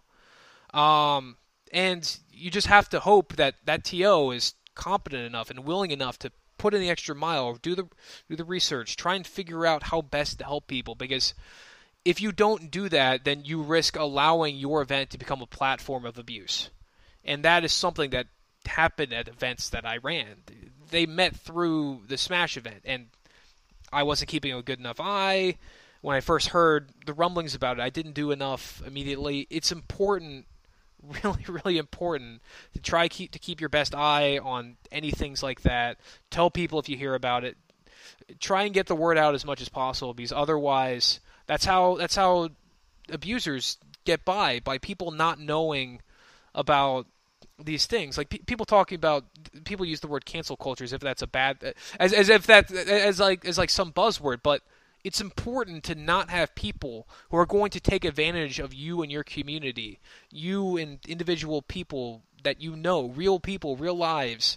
There are people who are going to try their best to take advantage of that, which is why you have to be ever watchful, keep an eye on everything, and believe victims when they reach out to you. This type of thing is important, is what I try to stress in every aspect.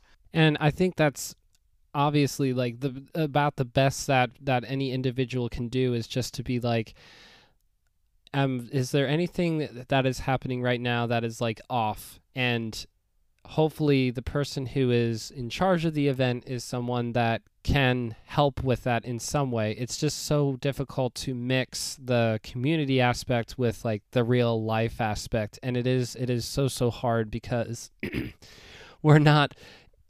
TOs are not people that have like actual litigation or resources like an army of lawyers and courts and whatever else to like put people into like a system like that is a very, very big challenge, to translate that in a way that is actually meaningful to make the space safer. But accountability is something that everybody can do, not just the TOs. You as a player, you as a person who enjoys Melee and whatever public space, and especially online, if there's something that's weird, if there's something that's starting to cross the line, you can do something about it, even if you're not immediately sure what to do. There are hopefully people that you know where, hey, this is a thing, so I'm not really sure what to do with this information. Hopefully you can at least start there. Yep. If you don't know what to do. Yep. Yeah, you're 100% right, Jesse. Another phrase that I like to say is two things can be true. Like, someone can be a really good player and also a predator. So this is like a big thing that's been happening in the Ultimate scene. Like many of the players that were banned were their really good players. Just because someone was a top level player doesn't mean that they couldn't also be an abuser. Someone like Ultima Scout, just because he can be a very fun person to spend time with in person, and also a toxic enough person to ban from the scene overall because of his online behavior. Two things can be true. Don't just assume because someone is a top level player or because someone was nice to you that they're not also capable of being bad in a different way. Yeah, that's. I think that resonates with a lot of people who feel like that in general, and it's also a separate topic, but in general, that there's a certain amount of protection and status that being a top player means, or if you find another way to sort of like boost yourself up, you kind of start to become immune to certain accountability measures, but that becomes even more important because when the stakes are higher, like it has to be even, it becomes even more important because someone who is more in the general eye of the community, that more than the region that the player is from, the person is from, knows. Like if this is a worldwide known or well-known person throughout the country, like the United States or whatever it may be, if everyone's looking and seeing that person for whatever BS reason is not going to be held accountable to their negative actions because the quote-unquote benefit outweighs the bad or lesser of two evils or whatever you want to spout out, if you're going to say that, then everybody who sees that and observes that then says to themselves, so that can just happen anywhere. Then that can just happen in my specific region, like with maybe even someone who I'm thinking about sort of displaying similar characteristics. And then those people who are actually displaying bad characteristics go, oh, well, I can get away with this stuff then because look at that person. Yep, exactly.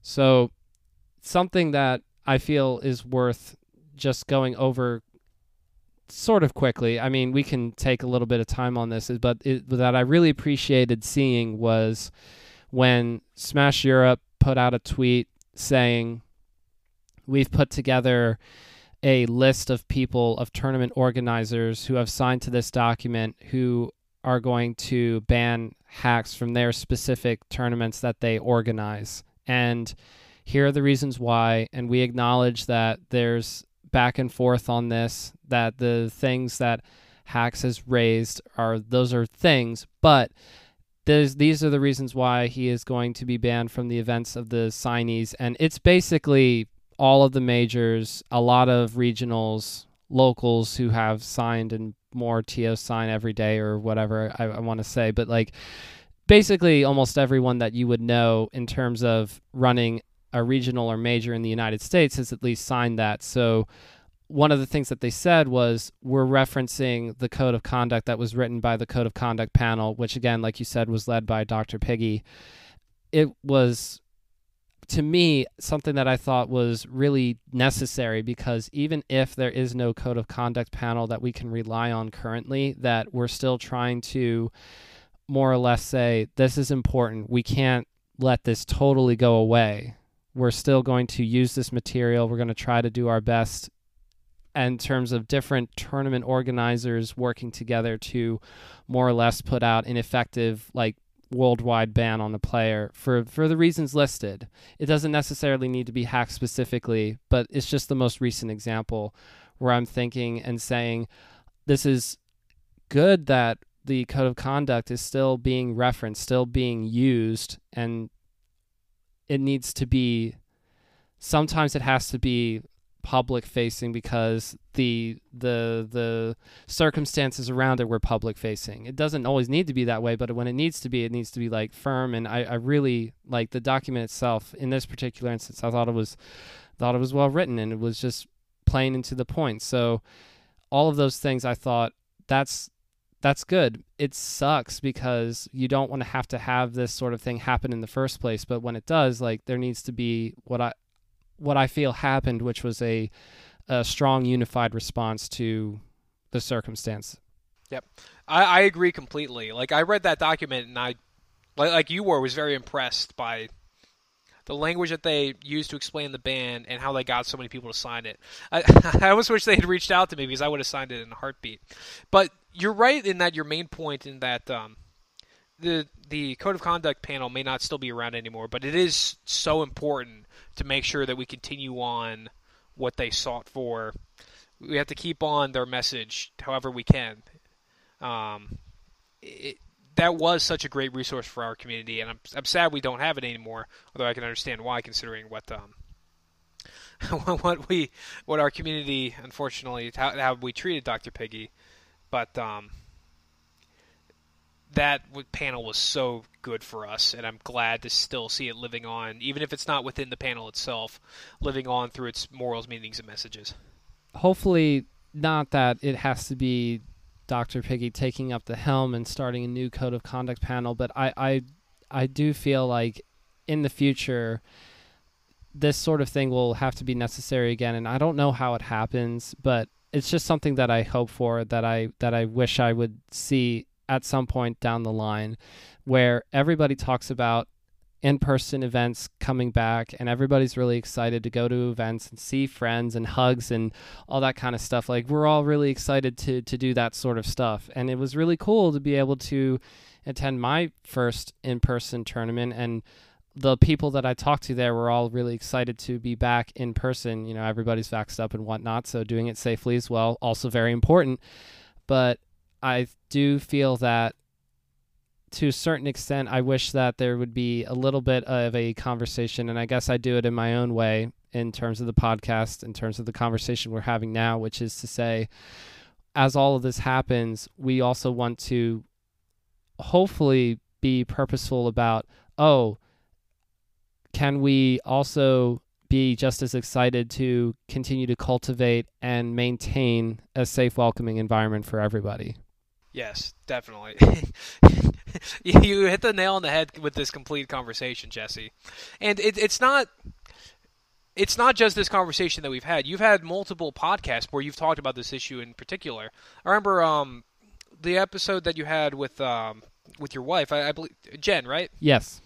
That podcast dealt with a lot of similar issues along these lines, and you're doing a great job for this community too, is the point I'm trying to get to, Jesse. Oh, well, thank you for the kind words. I appreciate that. I also appreciate how you're willing to talk about it, because TOs, for better or worse, I do feel as if a lot of responsibility that just naturally occurs for a TO. And a lot of you don't start TOing because, we want to have a very important responsibility of maintaining safe, welcoming environments. Most of the time, it's because somebody says to you, hey, you need to help me run pools, and then all of a sudden you're a TO, or you say to yourself, I don't think I'm a competitor, but wow, I really enjoy setting up all the different setups in the venue.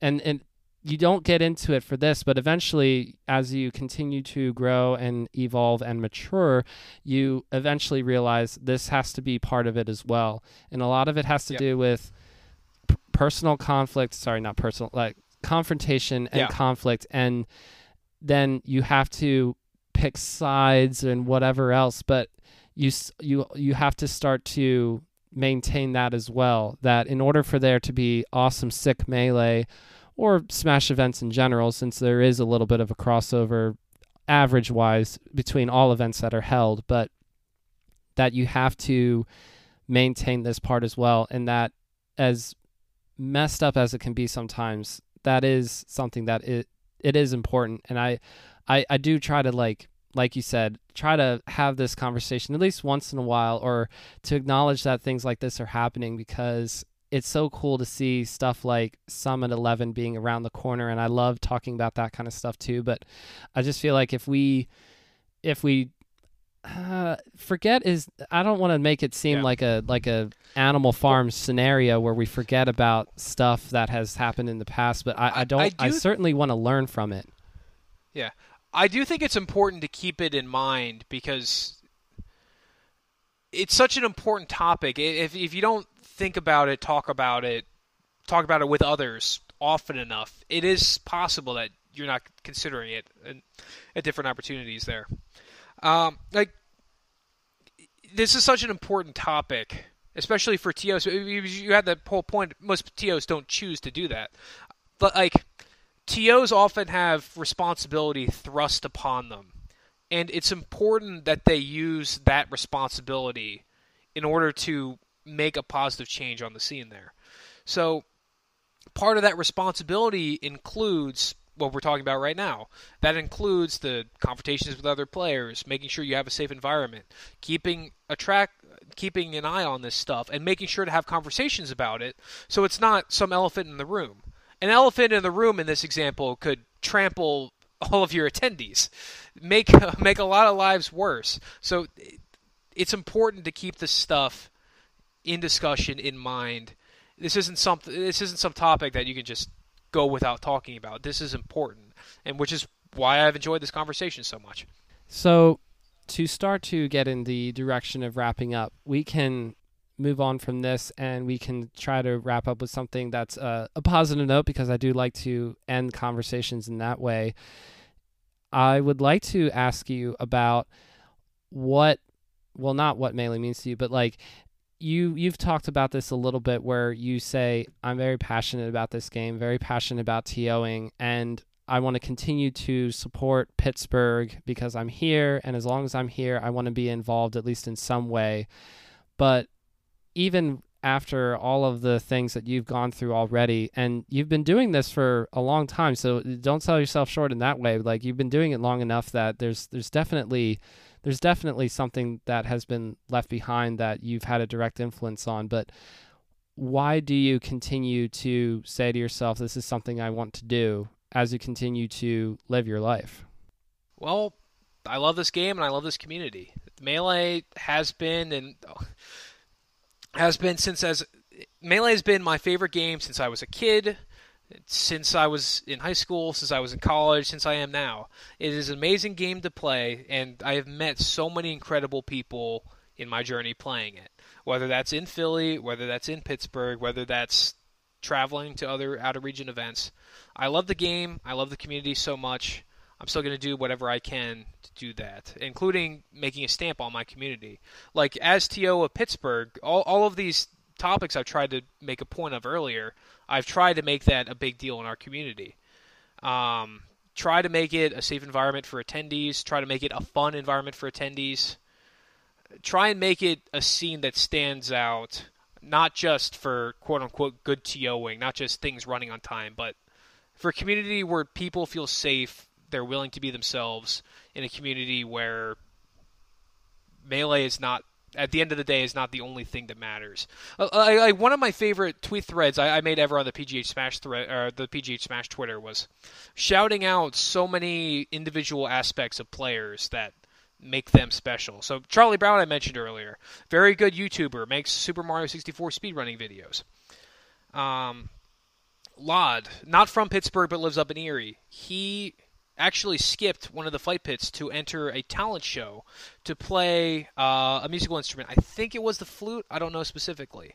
Lore, one of our players, extremely good artist. I could keep going on and on with this type of thing. It's important in terms of community building to have that sense of community, and it's important to have a fun environment, and that can only happen as long as people feel comfortable, which is why I make such a big deal out of dealing with harassers and stuff, and which is why I hope whenever a new player comes to Pittsburgh, they have a good time, they'll want to come back, it'll be a special event, and fuck it, come to Pittsburgh, it's fun. I love that. And so the last question that I think I have for you is, do you hold your breath when you go through the tunnels on the turnpike? Oh, no, not at all. Oh, come on. No. I have done that trip so many times. It's not Jesse, I don't think you realize, because in college it was for every holiday. So for Thanksgiving back and forth, Christmas back and forth, spring break back and forth. During the summer, I would make trips back up to Pittsburgh all the time. I have done that trip way more times than I can count. And also, I love road trips and driving. I am comfortable in my car no matter how much space there is between the... Like, if I don't have a shoulder going through the tunnel, I'm still fine. It's like when people, go super slow trying to pass trucks. Like, they're doing it slow because they're uncomfortable. If they went fast and got around it, they would get that uncomfort over so much faster. And I just go fast around everything because I'm comfortable with it. I do not hold my breath at all with those tunnels. But that's why the Amish can frustrate you so much, because... Yes, exactly. That is exactly right. You have brought this full circle, Jesse. they're never going to get to the optimal level. Yeah. Like if they were a Melee player, they'd probably be at my speed right now. Yeah. Yep. Although I have a question for you before we close. As I understand, this is your first recorded podcast since you went to that event last Saturday. Correct. So how did you like it? You mentioned you went 0-2, and I know that you had those interviews of players, but how was the event? Did you have a good time?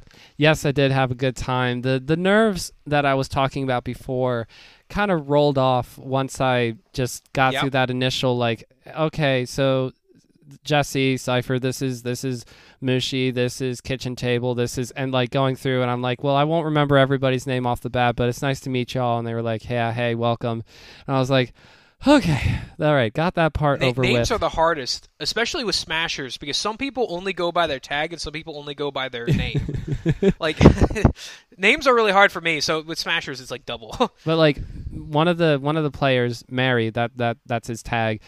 Mary was saying, I've played everybody here at least 100 matches, at least 100 times over. It's like so cool to be able to be back in person again. And I'm thinking to myself, except for me, I'm like so behind because everybody has like known each other for so long and played each other for so long. But like it was a privilege to be there because it was kind of like listed as like an invitational, and Jesse, the tournament organizer, Jay Bobison, was saying to me, love to have you come out. So like he knew that by inviting me, or not like somebody else was not invited, or at least I don't know that, but they knew that I was going to definitely be like seated at the absolute bottom. I was not going to be someone that was going to surprise anyone or whatever, but like they wanted me to be there. So like that's what I was telling myself going there. I was like, they want me to be there. So like this is going to be awkward at first and whatever, but I just got to get through it. And you were at the bottom of the Jay Bobison House Party Mountain. Exactly. I mean, that's why I call it Bottom Smash Mountain. I'm not trying to fool anyone. I am not a good player, but maybe as I go to more events, that can sort of start to change. We'll see, but it's been really cool.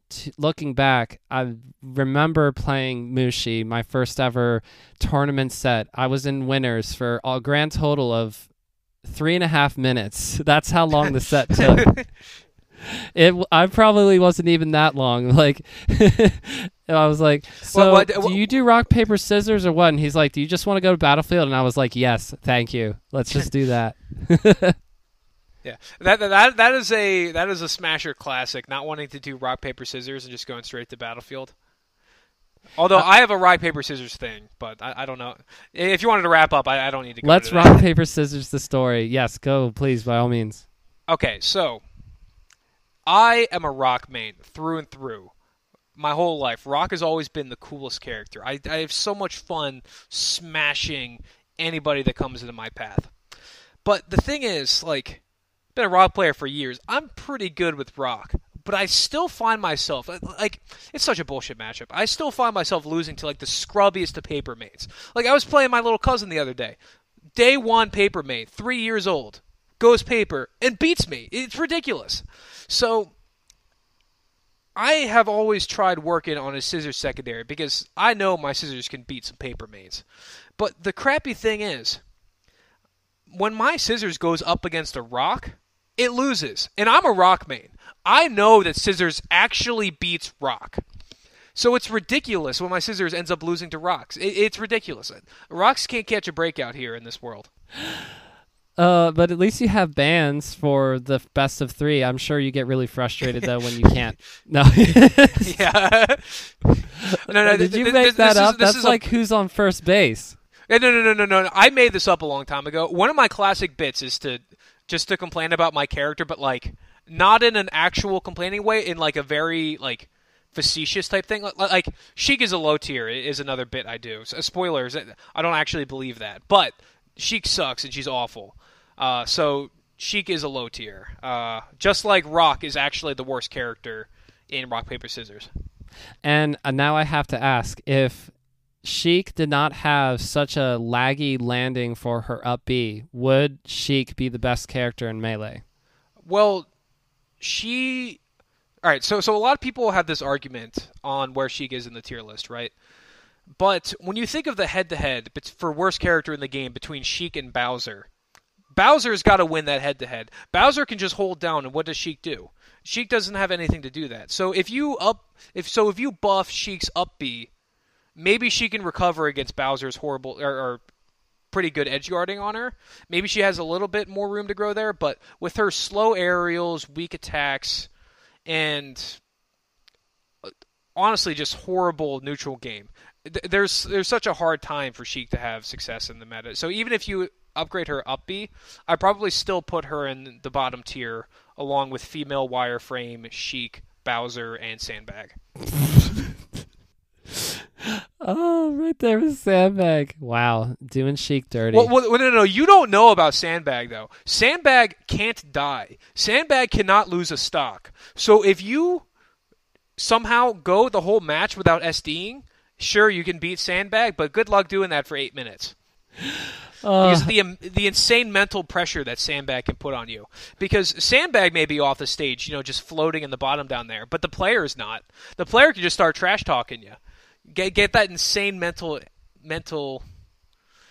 damage there. Who's the best Sandbag in Pittsburgh? Is it you? I'm pretty good with Sandbag. So I'm a male wireframe main. I'm just limited by the constraints of our time. So I have tried to petition Fizzy to finally patch in male wireframe to be allowed to use on Slippy Replay. Giga Bowser was legal for a little bit, but the 6 non-traditionally accessible characters should be legalized in my opinion. Giga Bowser, Sandbag, male wireframe, female wireframe, Master Hand, and Crazy Hand. If we're talking about the best female wireframe in Pittsburgh, that would be the Lake. Best male wireframe is Abate. Abate actually also plays male wireframe. He has a whole combo video of male wireframe, unironically. One of the best combo videos I've ever seen, just because it's so ridiculous. You should watch that combo video. I'm not even okay. The bit is on hold for a little bit. Abate has a male wireframe combo video. What the fuck? And I played it. It's good. It is good. Like he has spent actual hours grinding male wireframe. Now he doesn't have the tech skill like I do. When I grind male wireframe, I'm trying to find the best aspects of the character, but as far as getting the proper mix-up, because for example on Spacies, male wireframe up throw can chain grab if they DI in, but on away, if you mix in an up tilt or a regrab, you can then get them on really bad DI if they get hit with male wireframe up throw up tilt, if I remember right. I don't know. I don't practice melee anymore, so I'm a little behind on my male wireframe tech skill. You would probably have better luck getting Team Acania to add in male wireframe. They might have that on the character select. That's a good idea. Yo, male wireframe in volleyball? Yo, me and Abate, male wireframe teams in volleyball versus, I don't know, whoever, Mango and Lucky. They just can't. They just can't handle you. Because no, male wireframe is actually good in volleyball because his up air is massive. Imagine, okay, so you know how Captain Falcon is the most busted, broken character in the game. Think about Captain Falcon's up air, but multiply that by 1.5. Male wireframe having up air honestly makes him a better character than Sheik. Oh, okay, no, that's too much of a bit. Male wireframe's up air is almost good enough to make male wireframe not completely awful. That move is busted. Better up air than Fox up air.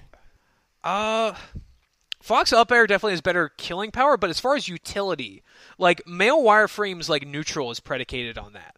You gimp with it, you edge guard with it, you combo with it, you play neutral with it. I don't know. It's massive. It is a neutral tool on its own. So can you tell the people where to find you, either as a bit or your real socials and such? Okay. Follow me on Twitter at Johnny Gumball. No H. That's very important. If you spell my name with an H, I will be upset. JONNY Gumball. GUMBALL. I'm sure I'll be linked in the description of the podcast, as Jesse always does. I do try very hard. Yeah, only follow me on Twitter. I don't really use much other social media. And I spend all of my day on Twitter, so if you follow me, then I don't know. You'll see some shit post retweeted or something. Yeah, let's go. So that just about wraps everything up. The last thing I will say is you were one of the day ones, if you will. So I wanted to say thank you for retweeting and for like basically just like dropping the follow and like more or less making yourself known, because some people, and it's not really their problem or their responsibility to tell me, a podcaster, I listen to your podcast, but you made that enough of a thing that I noticed, and I was like, oh, that's very cool. Okay, cool. TO, let's go. I want to talk to TOs, but I feel bad because that was a while ago and we are only just now getting you on. So if you'll accept my semi apology on that, I also want to attach it with a thank you, because you have been like one of the day ones. So it's been really cool to finally have you on to hear more about you. All right. Well, one, it's an honor to be on. Two, I love this podcast. I'm a really big podcast person because I'm really into college football, and so like you get a lot of content from just listening to college football podcasts. And I love listening to yours because it's interviewing people I like with interesting stories from the Melee community. It's very much like my go-to Melee podcast nowadays. And you have on so many fun guests. I think the first guest I remember listening to yours was Patty of Austin Melee. I met Patty at Fight Pit 7, really good guy, and all the time seeing him since, really good person, and watching his YouTube on Austin Melee, really good thing, and listening to the podcast interview for that, it was great. And then you have on the rest of Austin Melee. Like, I've met Shook in passing before, but like I don't know Ted Green, I don't know Michael. Wait, is it Michael? Oh, Mike. No. Yeah. Mm-hmm. Mike. Cave Yeah. Lemon. Yeah. Okay. Cave Lemon. That's okay. I was looking for the tag. I try not to say the first names of people when I could say their tags if I've never like met them. Like we had at least DM before, so I've been saying Jesse instead of Cypher. Anyway, you had on so many interesting podcast guests that I wanted to hear from, and you had such good questions. You did such good research. It was just, and you were from Pennsylvania. That's also a benefit when it's someone local, especially interviewing local people that I care about. It's easy to join there, and you don't need to apologize for this. I'm very low ambition when it comes to Smash stuff, so like, I'm not ever gonna be the person to like DM you and ask to be on your podcast. You know what I mean? So the fact that you reached out to me was like great. I was honored to be invited onto this podcast then. But this is the thing that comes up with TOing too, because there's some TOs out there who will like. Don't get me wrong, persistence is a good thing, but there are definitely some TOs out there who will like message, like DM over and over and over and over and over and over again, like any single person, multiple times. I'm not that type of person. I like to let my actions speak for themselves, or just like try to have a good enough first message, and if not, I get the point. So, wait, where was I going with this? You're a humble guy. Yeah. I'm a humble guy, and I'm happy to be on. I'm happy to keep supporting the podcast. Happy to keep listening. I'll keep doing whatever, Jesse. Thank you so much for joining me on Bottom of the Smash Mountain, Johnny. Yep, of course. Come to Fight Pit next year, or well, whenever we have one. Absolutely. What are you not going to ask me? What does the cow say? Why is it so quiet? Oh, right, transition. Woo, you made it. Congratulations. And hey, I made it too. The reason why I am laughing a little bit about that is because it is now the next day. It's 12:09 a.m. I've been up a little while getting this edited and ready to go. I try very hard not to stay up this late because I have work and I have a family and all that stuff, but I'm doing it because I got 2 more interviews this week and I'm a busy person. So, when do I sleep? Well, that's not important. Anyway, I was actually just about to press stop recording to record a new ending, but you know what? We're going to keep it because if I record another ending, that's going to take more time and I'll be up later. So I am taking care of myself on an okay level. but it has been a little bit crazy because we are now officially going to be moving into a new home at the end of July, beginning of August, and I got all kinds of details about that. And as you heard during the interview, I also went to my first tournament ever, and I went 0-2, and it was really fun. And I would love to talk to you some more about that, but I'm going to save it for the next episode because I am tired. So we will get back to this. Don't you worry. But thank you so much for joining me for the interview today. I'll catch you another time very soon on the next episode of Bottom of the Smash Mountain, where we talk a little bit more about why I'm moving into a new home and why I went 0-2. I mean, it's pretty obvious I'm not good at Melee, but you get it. Thank you so much for joining me. And yes, like I said before, we'll catch you next time.